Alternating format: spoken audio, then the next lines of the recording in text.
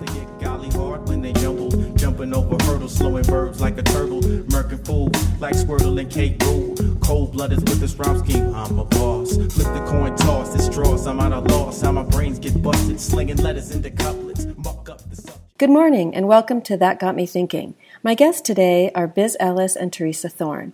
They are the creators, producers, and hosts of the comedy podcast One Bad Mother. They've got well over 100 episodes under their belts and appear to be firing on all cylinders. Welcome, Biz and Teresa. Thank you for joining me. Thanks for having us. Yeah, thank you. I wanted to start with the show's tagline and go from there. I was up at 4 a.m. last night, and I was thinking about your tagline, and I, for some reason, started thinking about Star Trek's tagline, to boldly go where no man has gone before, and I thought, well, their tagline could be, they seem to be very consciously going where many, many, many women have gone before. So that's not your tagline. I wonder if one of you might start off just sharing what your tagline is.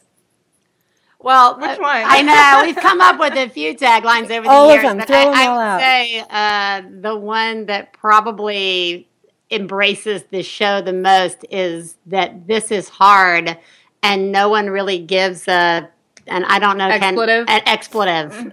Yeah. And then right on a number of your shows, right after you do the intro, you say something about this is about motherhood and life after motherhood. Do I have? Oh yeah, this is a show about life and life after motherhood. Or yeah, life after giving. Life after giving. that's right. This is a show about life and life after giving life. No, I think all that stems sort of from the fact that for many people, kids come into your lives, however they come into your lives, and you start not being who you were before they entered into your life. And what is that life now? What is that life and what is that supposed to be? And yeah, Biz and I both sort of felt like aliens for a little while. And so I think a lot of new parents go through a phase of this is a different life now. So what is this now? And how do I fit into it? And who am I now? And so I want to talk about in just a minute about your two different forests that you arrived in as aliens in just a moment. But I want to start with the life-changing T-shirt. We're talking about life-changing events. And so it seemed like, Biz, that getting the T-shirt, the idea that you didn't have the T-shirt, and then getting the T-shirt was a really monumental moment in helping you to shift into a more comfortable space. Would you mind talking about that a little bit? I would historically like to think that I was pretty cool before kids. I'm sure you were. You were in New York. You had a cool job.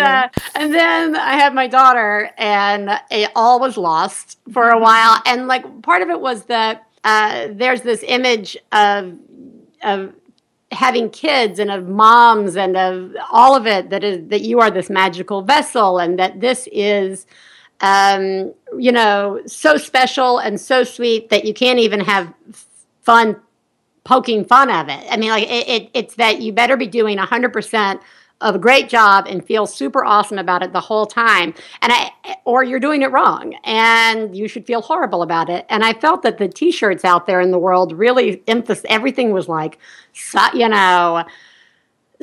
best you could get would be super mom, and I don't know if I didn't want to be super mom. I think that and I'm not super mom, and I wasn't sure what. I mean, it's fine. I certainly have some super mom T-shirts, and occasionally, I bust them out. But it felt really limited. While my husband was walking around in all these awesome shirts, like number 4 dad is the one that he walks around in, which I thought was hilarious, and. Their shirts sort of give them this opportunity to be forgiven for making mistakes, and all my shirts had a pretty high bar set for me. So my husband made me the T-shirt that said One Bad Mother, and it's just black, and the writing was yellow, and it felt really hardcore, and it felt fun, and it felt like I was cool and a mom. It sort of united these two worlds for me. And that's the response it got too. People were like, whoa, wow, that's a really great shirt. Because I'd have this baby with me, and then you'd have the shirt. And they were like, wow, that's really awesome. And it just sort of, it definitely united I guess, self-image issues for me that I was having after I'd had my daughter. And did the message for both of you seem pretty clear as to, because you both were sort of in sync on that as to what the message was? You should be the perfect fairy tale mother and doing a great job and enjoying every minute. So it was both of yours experience that was kind of the larger message being sent? That's a really interesting question because I think when Biz and I first became friends and were first sort of talking about what this show might be if we were going to do it together, we had a couple funny moments where, like, I know Biz's thing, I remember you saying this, Biz. I remember you saying, like, there's just nothing cool for moms. Like, I just want it to be cool and for moms. Like, I want it to be cool and for moms. And I think that was where you were coming from. And I think I was coming from a place of, I definitely agreed with that. But I think mine was a little bit more like the nobody tells you how hard this is going to be. Nobody, and I remember this one day we were on a walk and we just kind of started laughing because we realized Biz was talking about playing like some kind of like loud rock music for our intro, and I was talking about, we should have a segment called Compliment Your Partner. and we just like both totally cracked up, and because we were just still getting to know each other. And so I realized I had to say to Biz, I want Compliment Your Partner to be kind of like a joke, though. I'm not like saying that like this is just gonna be like this like happy place. I want it to also be kind of a joke, but real, but also kind of a joke. Right, yeah, because there is, at least we started this, we've been doing the show for a little over 3 years, but when my daughter was already 2 by then, so 5 years ago, the internet was full of all these parenting blogs. Like Pinterest wasn't even out when I had Katie Bell. So the only thing, if I was looking to connect with other moms online or out in the universe, the blogs were pretty much all these picture perfect utopias of like parents who looked beautiful. I mean, they look so good. They've got their nails done. They've got the perfect outfit. They're the ones you look at and think, that's how I am on the inside. I want to look like that. And one day, again, I didn't even look that good when the out kids. I never could put it together that much, And like, they're like, I don't know if you've ever sat down to do a craft project with your child, but it never turns out like it does online. My children don't want to stand and watch me chop things in the kitchen. They don't want to, Play-Doh's in the carpet immediately, not being made into beautiful Christmas tree shapes, And like, that was also, I think, played like such a huge role in this for us, was just, and even for the people who succeed in that universe of making things perfect, because I assume it exists out there, even those people deserve to say, this is really hard and nobody seems to care. Like, they should be applauded for being able to pull it together that much. I think, this might be tangential, but just that we also have realized through this journey that those things that seem perfect, instead of just saying, well, nobody's perfect, right? We go like, hey, they did a good job at that, and we don't need to feel bad that they were good at something that we're not good at. Yes, exactly. And it's funny because you mentioned walking together, and I was also thinking about that because I know you guys had met each other and then you were walking together and the idea of the show came up and the conversation of the show. And I was thinking about just women walking together, and that a lot of women at any age, when you have newborns, one of the things you do together is walk. Mm-hmm. A lot of older women, we have a lot of older women in this community, and they're tight-knit group, and they all walk together. They hike and they walk.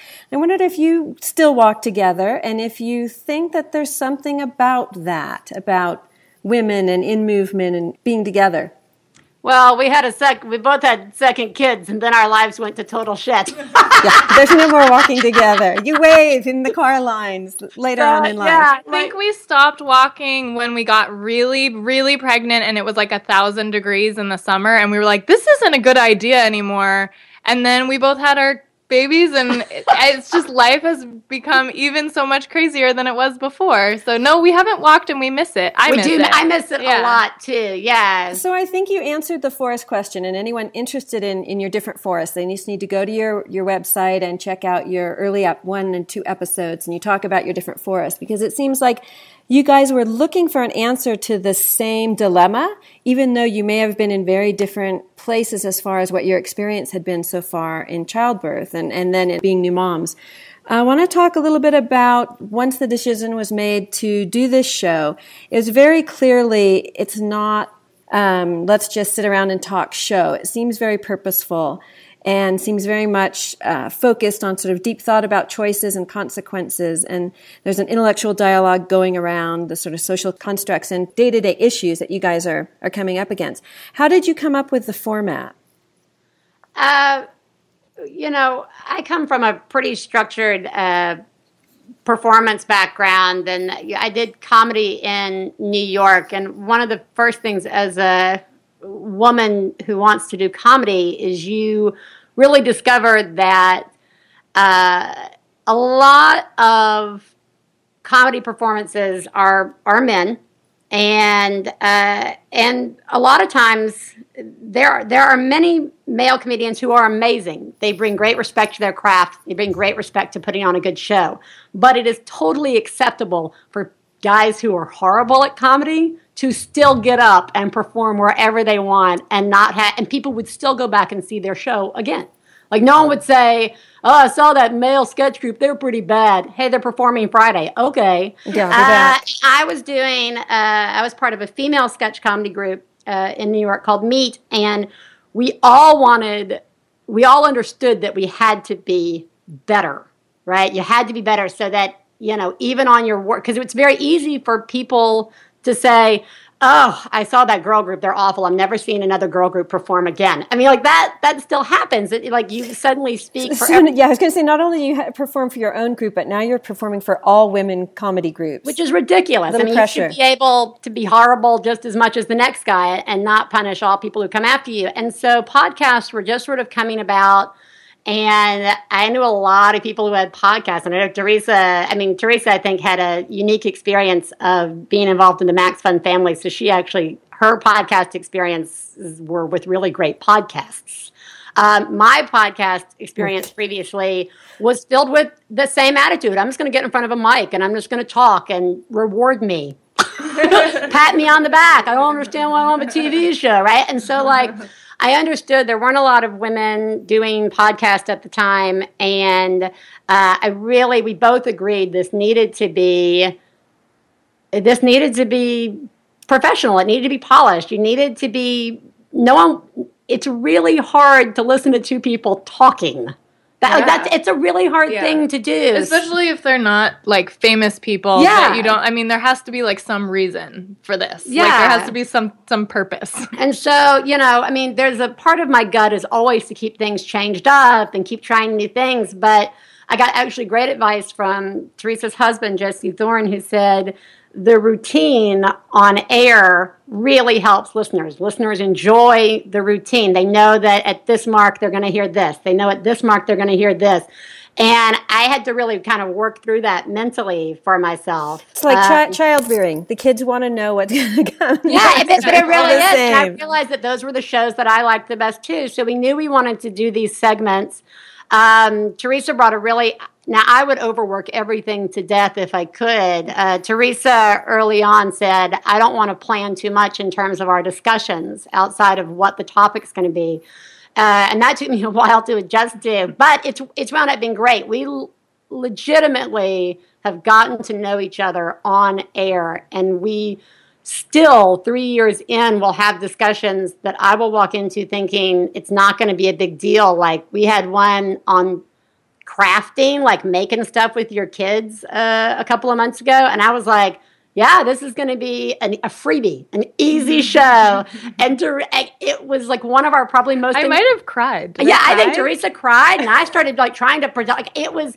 We were the epitome of two opposites coming into this conversation, and the structure of the show really allows us to to do that and then move on to these other elements. Well, it's interesting because when I began listening to episodes of the show, I thought, what's the difference between this and a reality radio show? And clearly it's not listening in on sort of idle chatter at the coffee shop. And I was trying to figure out, what is making it different? And some of the elements are that you are digging deep, right? It's emotional, it's intellectual, it's social, you're inquisitive, you're having an actual conversation, and I think more engaging because it's live in the sense of you haven't had a conversation prior on these specific topics about conscious parenting and supporting other parents. And also part of it seems to me to be working out things for yourselves. And I wonder if through the years you guys have had that experience where you're like, okay, I came in feeling this way or that way and not sure maybe how I thought about things. And actually your viewpoint or perspective or approach was worked out through the conversation. Oh, man. Yeah, a lot. I'm going to quickly say, and then I'll let you go. I'll quickly say for me, probably the biggest things that have changed for me is that I am so much better at being empathetic with other people, not just parents. When I see people on the street, I'm like, what is wrong with that guy? And I'm like, oh, something actually could be wrong with that guy, and it shouldn't bother me. Or parenting choice, seeing like how parents handle different things, or you see the kid melting down at Target. I try really hard to not give the stink face. I try and go up and say, you're doing a good job or whatever without it being creepy and weird, right? But like, I definitely feel more patience and more empathetic and less judgmental about other people's choices, which is really technically what we should all be trying to do. I don't deserve a medal for that or anything. But for me, that was a big deal. And I've also really gotten okay with being told that I'm doing a good job. Mm. And you can really, I was editing the show a couple of months ago, and I actually started hearing myself not laugh off Teresa telling me I was doing a good job and actually just saying thank you. And that's a big deal for me because it's pretty easy for me to blow off praise and yeah, so for me that's probably my two biggest. And does it flip back and also allow you to give yourself a little more room for maybe not being perfect or doing something that others might look at and say, oh, she's really messing up? Yeah, absolutely. But I was actually just gonna say, I think I've found that when things happen at home or in my own life with my kids that I feel bad about, because of the show, I'm much more prone to stop myself and think like, okay, why do I feel bad about this? What's going on right now that is making me feel bad about this? Is this something I actually like screwed up? Is this really something I need to be feeling bad about? And I really do.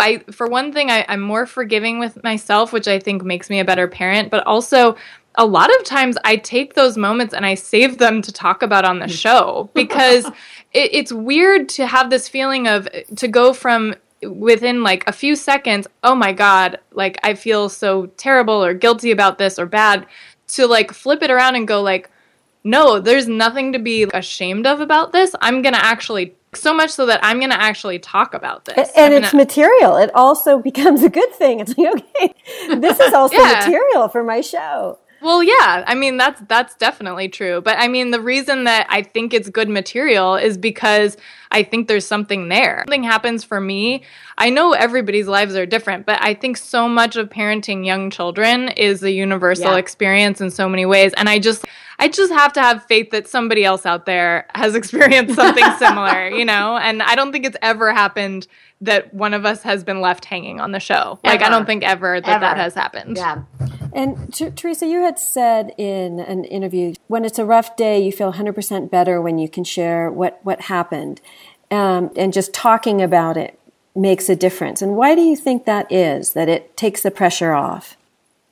I don't know. There's something, partially I'm just an extrovert, so I process things by talking about them with my friends. And so that's natural for me. But I think that, I think there's something about when I don't talk about something that makes me feel bad, there's something about it that makes it feel bigger and more powerful and more scary. And if I talk about it, and I talk about it with a community that I trust and a friend that I trust, like Biz, like I know that I'm going to be supported. And it works. Yeah, I just want to add to that. One of the things I think that we get the most feedback on from our listeners, and I think ties into this question, is they say, I felt super isolated and I felt totally alone. And for the first time, I don't feel alone, especially when things are going so out of control and so crazy. Little kids are kind of the worst. You're trying your best, and again, all these images are that you're supposed to be having this precious moment with them at all times, and like, you can't.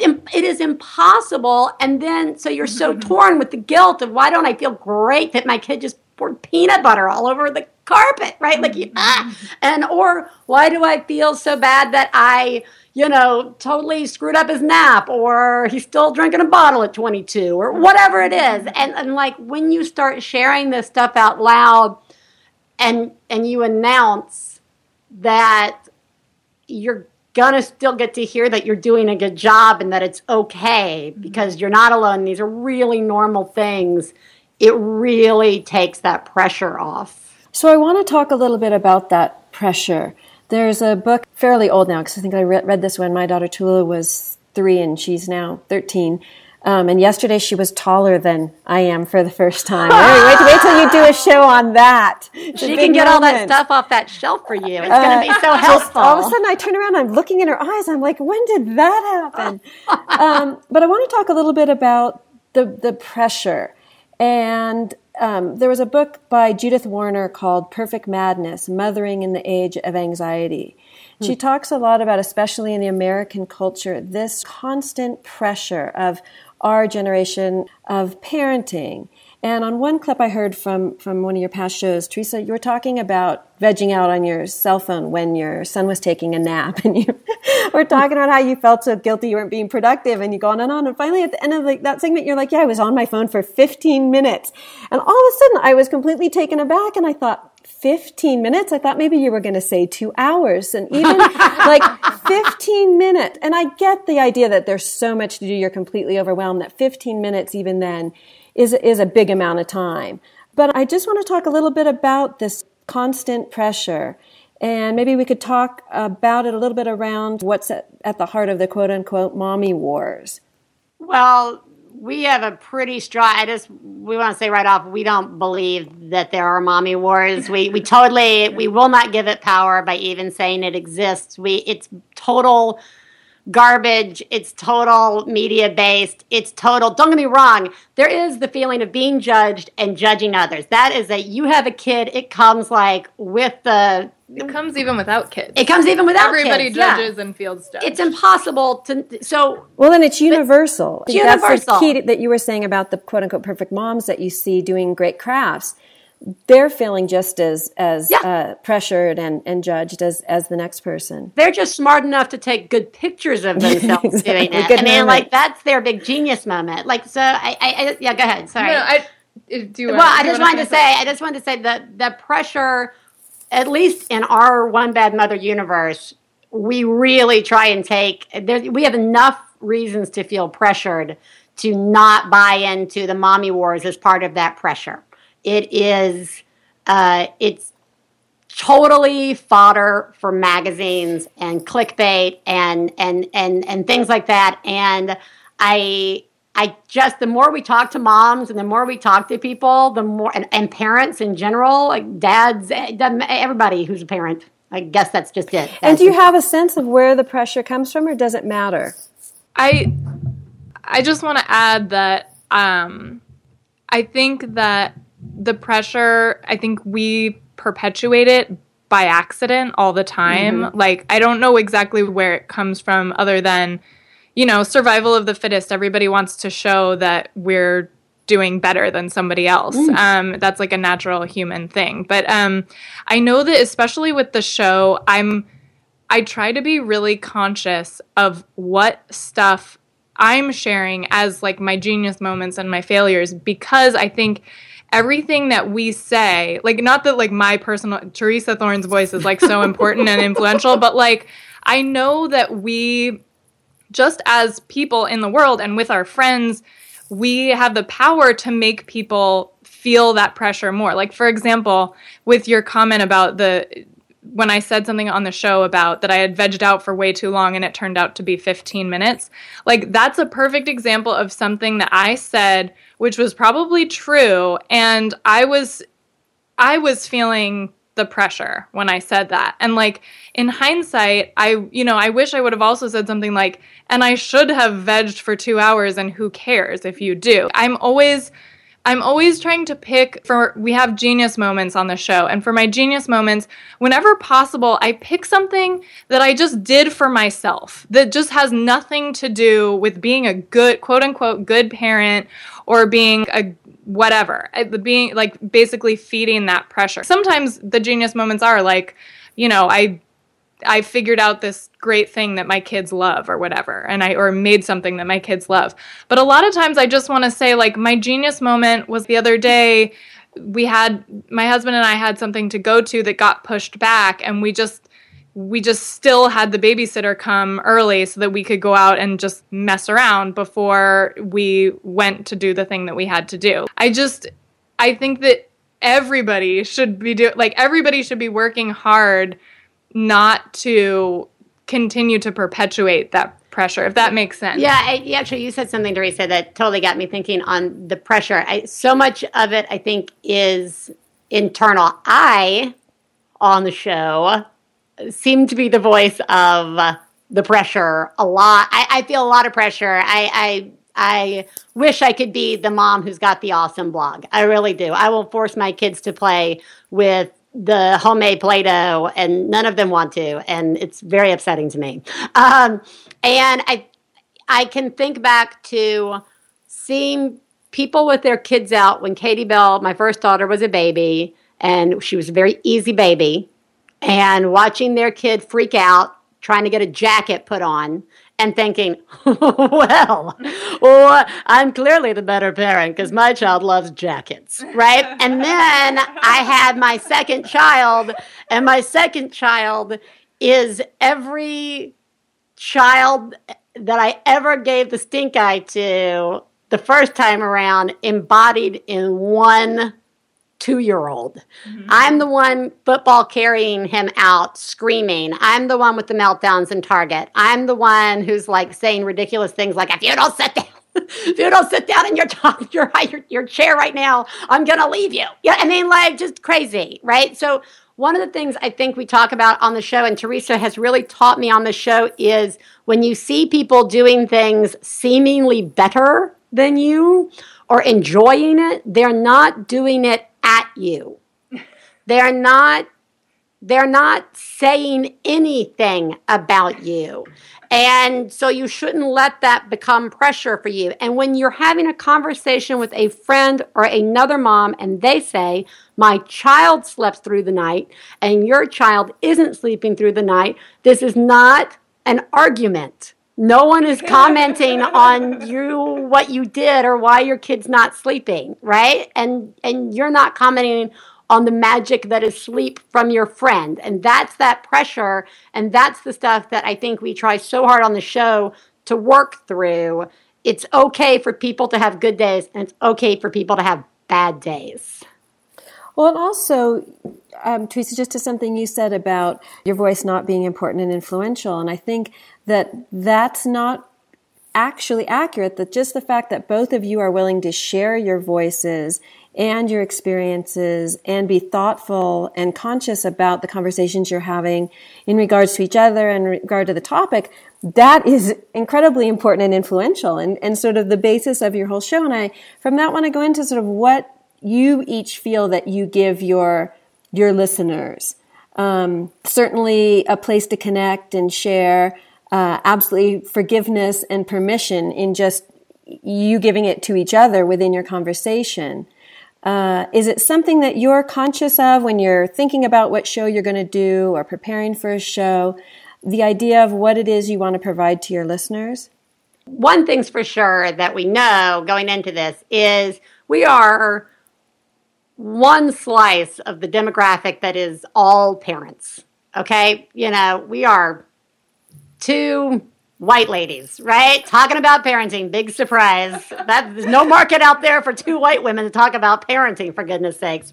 Anyway, but we understand we're not speaking just for that group. We want to speak, we find so truly that the one thing that unites all of us everywhere is that your kid is probably cramming peanut butter into something valuable of yours, right? Like your child didn't sleep at all last night. Your kid did something that made you cry by yourself in the bath. We've all stood in the bathroom and said, how did I get here? And this is not supposed to be my life on the worst of days, okay? I don't think there's anybody anywhere, regardless of what part of the planet you are from, or how much money you have, or what you look like, or anything.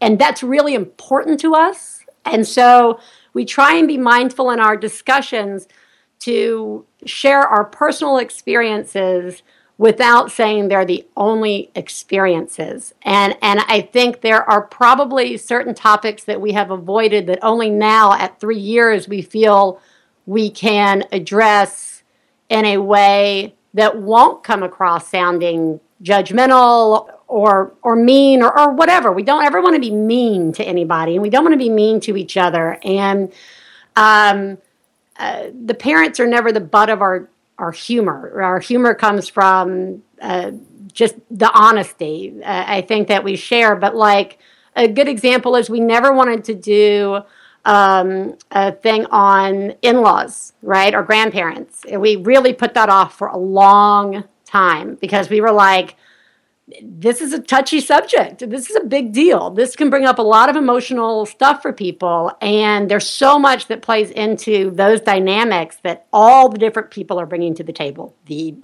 grandparents, whoever the married person into the situation is, whoever the child of those parents is that's there. It's difficult. And it took us a long time before we could figure out a way to talk about it without, turning it into something bad. Yeah. So we take that approach to all of our topics a little bit. I mean, some are easier, but again, like I said, the ones that I always think are going to be really easy and aren't a big deal are the ones that Teresa and I find them to be the most challenging, I think, to the not feeling judged pressure when we're sharing our experiences on these really mundane. We just did school lunches. Mm-hmm. That comes out this week, a show on school lunches.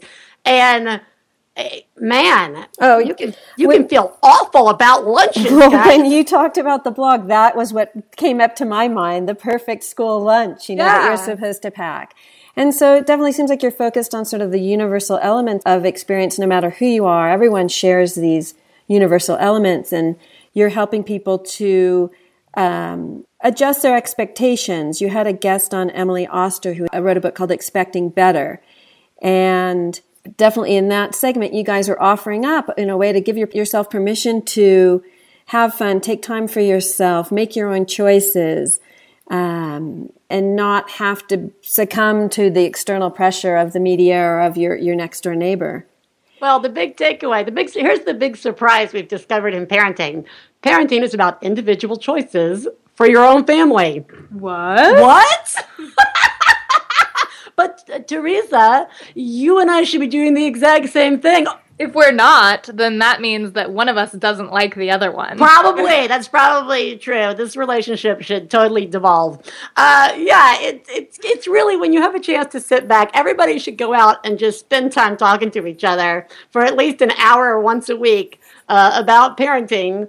And so that you can develop the takeaway that Teresa and I have finally taken away, which is, everything else is just crap. Well, and I think that's important to realize that maybe look a little deeper as to why do we want people to be doing it the same way we are. And I think because, again, it goes back to this pressure. We want to be validated for the way that we're doing it because we feel so insecure about the way we're doing it. It's the most private job in the world. And we are programmed in school. We're programmed at work to be rewarded when we do a good job, I remember I had a boss who was like, the printer's broken. And I went in and I was like, it's just out of paper. You know what I mean? And he was like, that's genius. You're so smart. And I was like, okay. So like even the dumbest, smallest of things you do publicly get totally celebrated while everything you do as a parent is totally unrecognized. And I think that is exactly right. That plays into this pressure of needing to be validated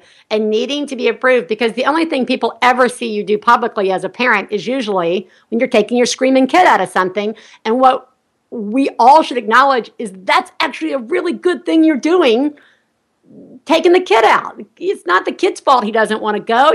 That mom carrying the kid out, having the meltdown, and being really calm is a genius. Or the dad doing the exact same thing. Every time I see like any parent with like bags of groceries and kids crossing the street trying to do anything, I just want to yell out, "You're totally awesome!" Right? Like because it's like changing that printer in the paper in the printer. It's no one cares because it's so private. Hence your merit badges. Yeah, exactly. Exactly. I want to talk a little bit about, we're sort of touching on the sides of it, about feminism. There was a Seattle article with you two, and she referred to you and your elements of your show as being feminist. And I just wonder if either of you or both of you see yourselves as feminists and what that term means for you these days. Yeah, we're both totally feminists. Okay, so then down to what that term means for you these days. I've been thinking a lot about that lately. You've got Gloria Steinem, who's 81, full speed ahead, just wrote a book, speaking all over. And in conjunction with that, you have all these anti-feminist websites of typically younger generation who are having slut parties and talking about how they aren't feminists, feminism isn't for them, they don't need it. Did they wonder a little bit out in public? Surprise, they're feminists. I wonder a little bit if they've done much history work on sort of, where they are and why they're there, which is a great talk with Emma Watson about sort of what feminism is in that term. And it makes sense that the term isn't as popular now as it was. It was restrictive in a lot of ways and had a certain sort of persona attached to it. But so you see yourselves as feminists, and in my mind, you're offering the missing link. When I hear your voices on the podcast, I feel like you're now putting voices to that area of feminism that was missing, the value of being a mother, what it means to be a mother, the different ways of being a mother, and sort of fitting that in with having been really cool and well-educated and putting that together. Yeah, go ahead, Teresa, because I'll babble. Yeah, I guess I will just say about that. For me, getting to be a mom and getting to, I work part-time as well, but my primary work in my life right now is being a mom and taking care of my kids. And that is completely by choice. And it's something I really love. So I think for me, being a feminist is, I can thank feminism for being able to do what I want with my life, basically, if that makes sense. Yeah, no, and I think for me, it's all, I think, once again, it's really, people really like to be mean to each other. And it just makes me bananas. And this whole crap about, feminism is something awful. We like to tell everybody everything is awful, and it makes me crazy. I just turn it off as soon as somebody starts talking about it. It is about being able to have choices. And we still live in a country where people don't have choices. You know what I mean? Like, for me, I had a real wrestle. My sister and I both were raised, my mom went back to law school when I was in first grade. the assumption that we would work was like 100%, that we'd both be working, and we worked really hard. And then for me, there was a really large wrestle with when I went from working full-time to working part-time with my daughter to we moved, and, I really had this idea that I wanted to be with my kids and, have another kid and all this stuff.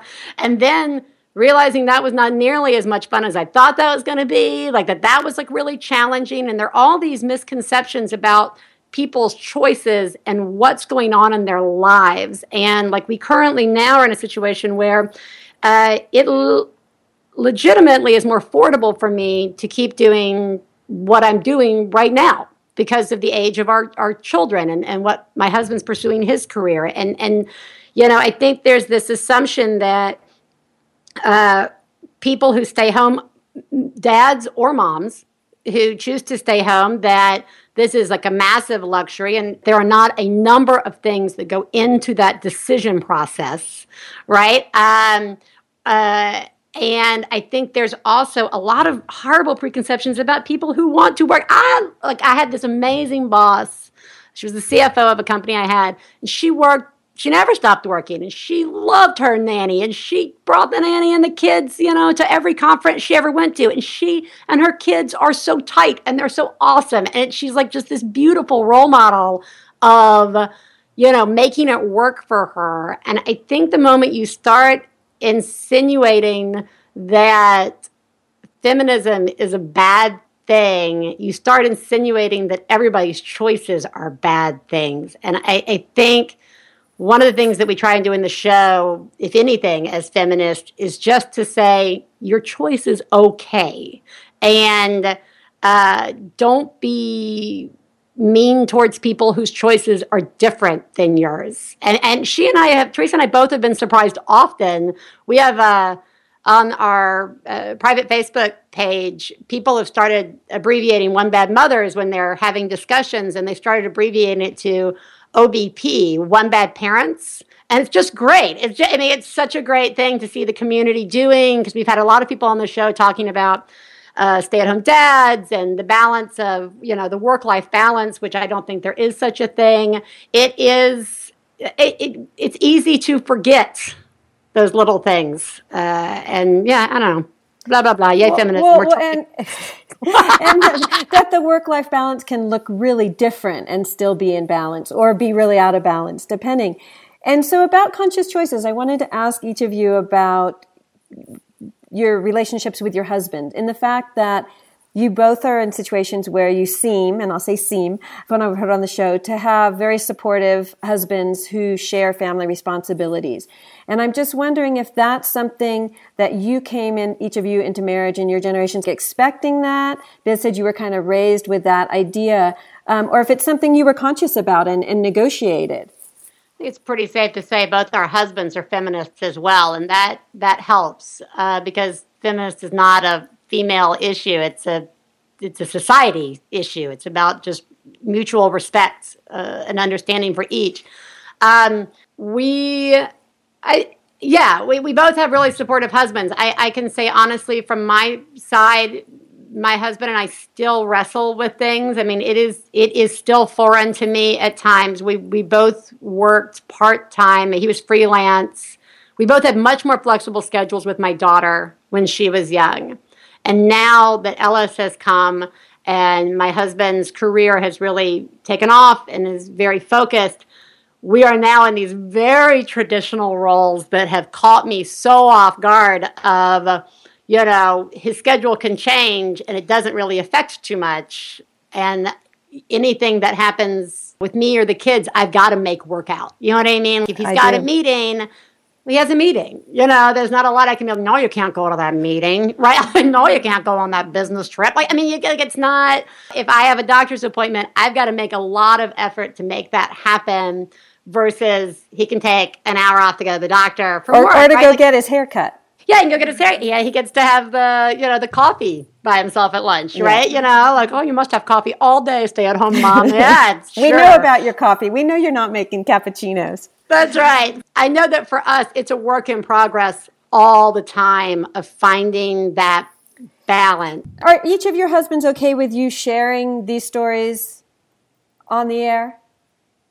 Yeah, I mean, I don't know. I mean, we're very honest, but at the same time, do you guys have agreements around that? Are there boundaries set out? This is not okay to talk about? Does it just wait? I will just say, my husband Jesse has been podcasting for many, many years, and one of his podcasts he has always talked about personal stuff on. And actually, I think that has totally helped me and informed like what I feel comfortable with talking about on my show, because I noticed there have been things that came up in the past where I was like, why did he talk about that? Or why did he say that a certain way? And that led to a discussion about that. And at this point, we've been doing this for so long that I think we have sort of a standard for what is acceptable. And like, I think we both, like, I don't really listen to that show of his that much anymore, and he doesn't really listen to my show that much, and it's kind of good that way. And we just, I don't know, we've been together for a really long time, so it's kind of together for a long time. Yeah, but you guys have too. Yeah, but I would say that Stefan, my husband, listens to every show, which is really nice because I never listen to any of his stuff. No, he listens to all the shows, and I have definitely had moments because I will share everything, and I've had to pull back a few times, or we've had to, because if anything that I'm willing to share is also sharing something of his that he may not want, then that's not okay. That's not just my honesty. That's suddenly his, and that's not fair to him. But he listens to all the shows, and I will say that what happens is we wind up sometimes having these conversations where he'll say, sometimes it's really helpful when you get on the show and you talk about some of these things because you're able to do it hearing it on the show, it's so much clearer for me as a listener versus us sitting in a room trying to hash things out.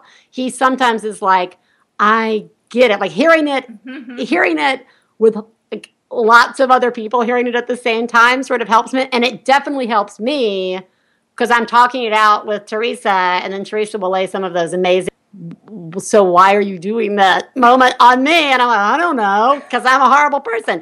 And it helps our relationship a great deal. So, you know. So, it seems like it less likely to put him in a defensive position because he's not actually there. And then clarity for both of you on what actually is going on in the situation. Yeah, well, I think we can honestly both say we are incredibly lucky. Yeah. And now that the kids are getting older, do you have a different bailiwick as to what's okay to talk about that's in relationship to them? Yeah, that is an interesting one. I definitely, every week actually, I'm kind of doing this calculus in my mind. Like if I'm Simon 10 years or 20 years or 30 years from now, and God forbid I decide it's a good idea for me to go back and listen to my mom's podcast, am I going to feel good about what she's saying about me? And Simon is my 4-year-old, I should say. And yeah, I that's really important to me. I absolutely want to be honest about the stuff that's going on with my kids, but, you know, there have been things where I just thought to myself, this particular issue is not something I want to violate about my kid's trust, you know, down the road. He doesn't need his mom speaking out publicly about this thing that's going on with him. And I just think that's sort of common respect, you know? Right.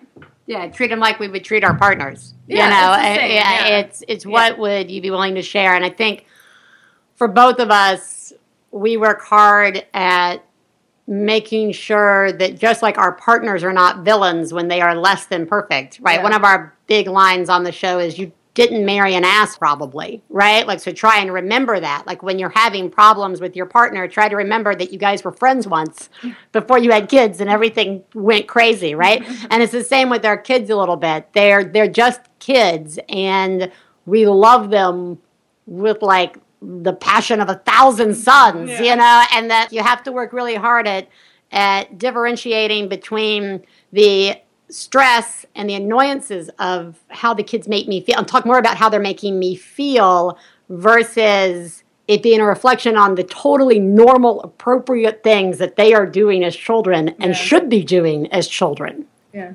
Do either of you listen to old shows and sort of compare where you are now to where you had been then? Was the second child easier? You talked a lot about, was the second child going to be easier or not? So do you, just in general, listen to shows from before, or are you just probably too busy to even go back? I think we're definitely too busy right now, but also I'll speak for myself here, but I'm scared to go back. I don't think I want to go back. Maybe someday, a long time down the road. But yeah, we have listeners who are just coming to the show and they wind up binge listening to like 3 years of shows in a month, which is so odd to go through that process with us. We had one who was like, "You were pregnant yesterday. I started, and now you have a 2-year-old, right?" And I'm like, "Well, that's weird. You're listening to a podcast." Mm-hmm. But they'll sometimes bring things up from the earlier shows, and I'll be like, "Oh my God, I can't believe I was thinking that way." I mean, I'm sure if I went back and listened, I would be horrified at some of the mental states that I was in. But I mean, I don't know, maybe not. Fine. Like, yeah. I think we would be forgiving of ourselves. Like, we're all in this journey, but it's just that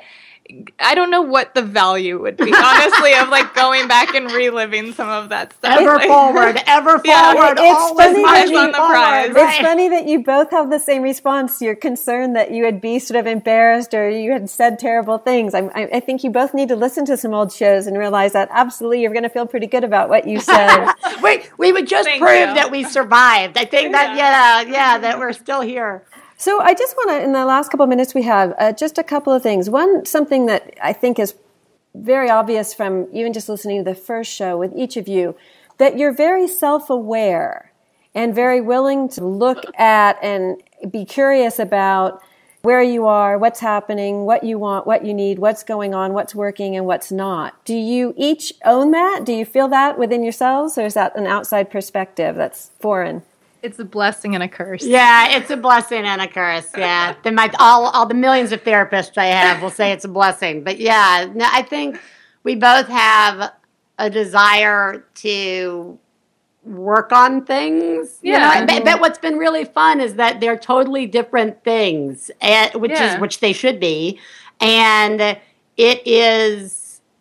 I think people are more self-aware than they give themselves credit for. And I think, if the moment allow ourselves to be a little kinder with ourselves, the more we can make, I don't know, I'm a big problem solver. That the more we'll be willing to look, that people maybe, I'm not sure everyone is more self-aware than you think they are, but I think they might be more willing to be self-aware if you take this pressure off, which is what you're doing, that when it is safer to be self-aware and to acknowledge what you're good at, what you're not good at, what's hard for you, that then you're building an environment where people can become self-aware. So it's a huge gift. Even the smallest of things, I think the one that we talk about on the show a lot, and I know for me has been a big game changer, is we're all aware there's this pressure.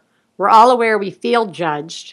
So there's a good chance that something coming out of your mouth makes somebody else feel judged. Yeah. And if we can at least work on being self-aware of that, I have literally in conversations with at playgrounds or at schools, and even with old friends, talking to them and saying something and then being like, I'm just going to stop real quick because I bet that sounded super jerky and that's not my intent. Right? I just want you to know I'm really just trying to share this moment, and it's not. I'm sorry if it's making you feel uncomfortable, right? And I feel, or just the opposite, to say, I know you're sharing that with me because it's trying to be helpful. You're giving me an example, but that's really making me feel crazy because I haven't slept in 2 weeks. You know what I mean? I think if we can start saying those things to each other. Even if you go back 2 weeks later and say, I have really been thinking about, Teresa and I, we have lived these examples where I have gone back to Teresa and said, I realized that when I said such and such, that probably sounded pretty judgy. Sorry about that. That is not my intent. So, I think that's the self-aware thing that we all could hopefully work on. And does the majority of your relationship between the two of you happen on the show? Do you guys socialize much outside of the show? Yes and no. Yeah, I mean, Especially if we like are missing a show one week, we tend to text more frequently because I think we start to miss each other. Yeah. And we do see each other now and then. I think, we probably would love to see each other. I would love much to start more than we walking already again. do. Yeah. I would love to do that walking. We Yeah. were like walking twice a week, and it was like such a was huge good. deal. And like, the real, again, it's one of those unspoken realities for people. It's easier to say, my friend had a baby and gave up on me, and our relationship's over, or everything changed when my friend had a baby, as opposed to, it is suddenly really difficult to get schedules to line up and make things work. And when they can work, awesome. Yeah. And when they can't, that's also okay, right? Like I think that's, it'd be great. So you, for our when you children. started the show, we're in the depths of, and I heard that ignore your children thing. There are times when definitely it helps. It's good for everyone. Yeah. You started the show, you guys are kind of in the depths of survival mode, having newborns and little kids, and you're just sort of coming out of that. You're not going to run out of material. There's no question of that. They're never going to run out of material. What do you see as a path going forward with the show? Business as usual? Any major shifts you see with changes in the ages of the kids in your lives, or playing it by ear? I don't know. It's weird. I honestly, I would say like a year and a half in, I kind of had that moment of, Teresa, I don't know what the comment was, but it was we're clearly doing this show till we're dead. And I was like, I just thought we'd do this for like a year, right? Like, it was so surprising to me that this show was still going. And I know one of the things I think we're going through right now, dynamic and show-wise, is the age difference between our two oldest children is really starting to separate in terms of, so what we talked about the first 2 years of the show were when my daughter was 3 and 4 years old. And Teresa had basically an infant, right? And now Simon is 3 and 4 years old and going through all the same things that I'm now done with. Now I got a first grader. She has totally different problems. And I want to make sure the show doesn't just focus on the adventures of Katie Bell getting older. Now we have a chance to sometimes revisit things we had talked about, a year ago, but now we get to bring a new... We don't want to be repetitive. Right. Well, without being repetitive, but I think with a new perspective sometimes of you going through this with a son at this age, and it's creating a new dynamic of trying to bring new elements to a discussion while simultaneously moving forward. I mean, we both have, our two youngest are the exact same age almost. And so it could be very easy to go back and be like, sleep training again, bottle feeding again, like diaper. We're going to totally, potty training's about to happen all over again. Yep. So do you revisit those from a new perspective? Can you even? Or do we just keep pushing forward? And I don't really know what the answer is to that, but I also think, to add on to that, we have, we've been committed from day one to being a comedy show. Yeah. And we really will always be a comedy show, but I think as we've completed 2-3 years of podcasts, we've gotten to a point where we're a little more comfortable dealing with the bigger issues about parenting. We did an episode about postpartum depression and anxiety disorders. We did more recently an episode on miscarriages and pregnancy loss, and I think that going forward, I think we share a hope and expectation that we can continue to tackle some of these issues that really are like weighing heavily on some portion of our audience, at least, all the time. We've had requests for episode or a group of episodes on fertility issues, and these are big ones, and we struggle with, is this the right thing for our show? Because we are so committed to being that safe, funny place for parents where they can go and know that they'll feel good after listening to the show. And so if we haven't done shows on certain things yet, it's because we're still trying to figure out a way to do it that will do justice to that bigger issue, but also do it in a way that still has some humor and some of that some of that special one bad mother vibe. And that's, I'm sure, exactly what will keep your show as something that's worth listening to and participating in.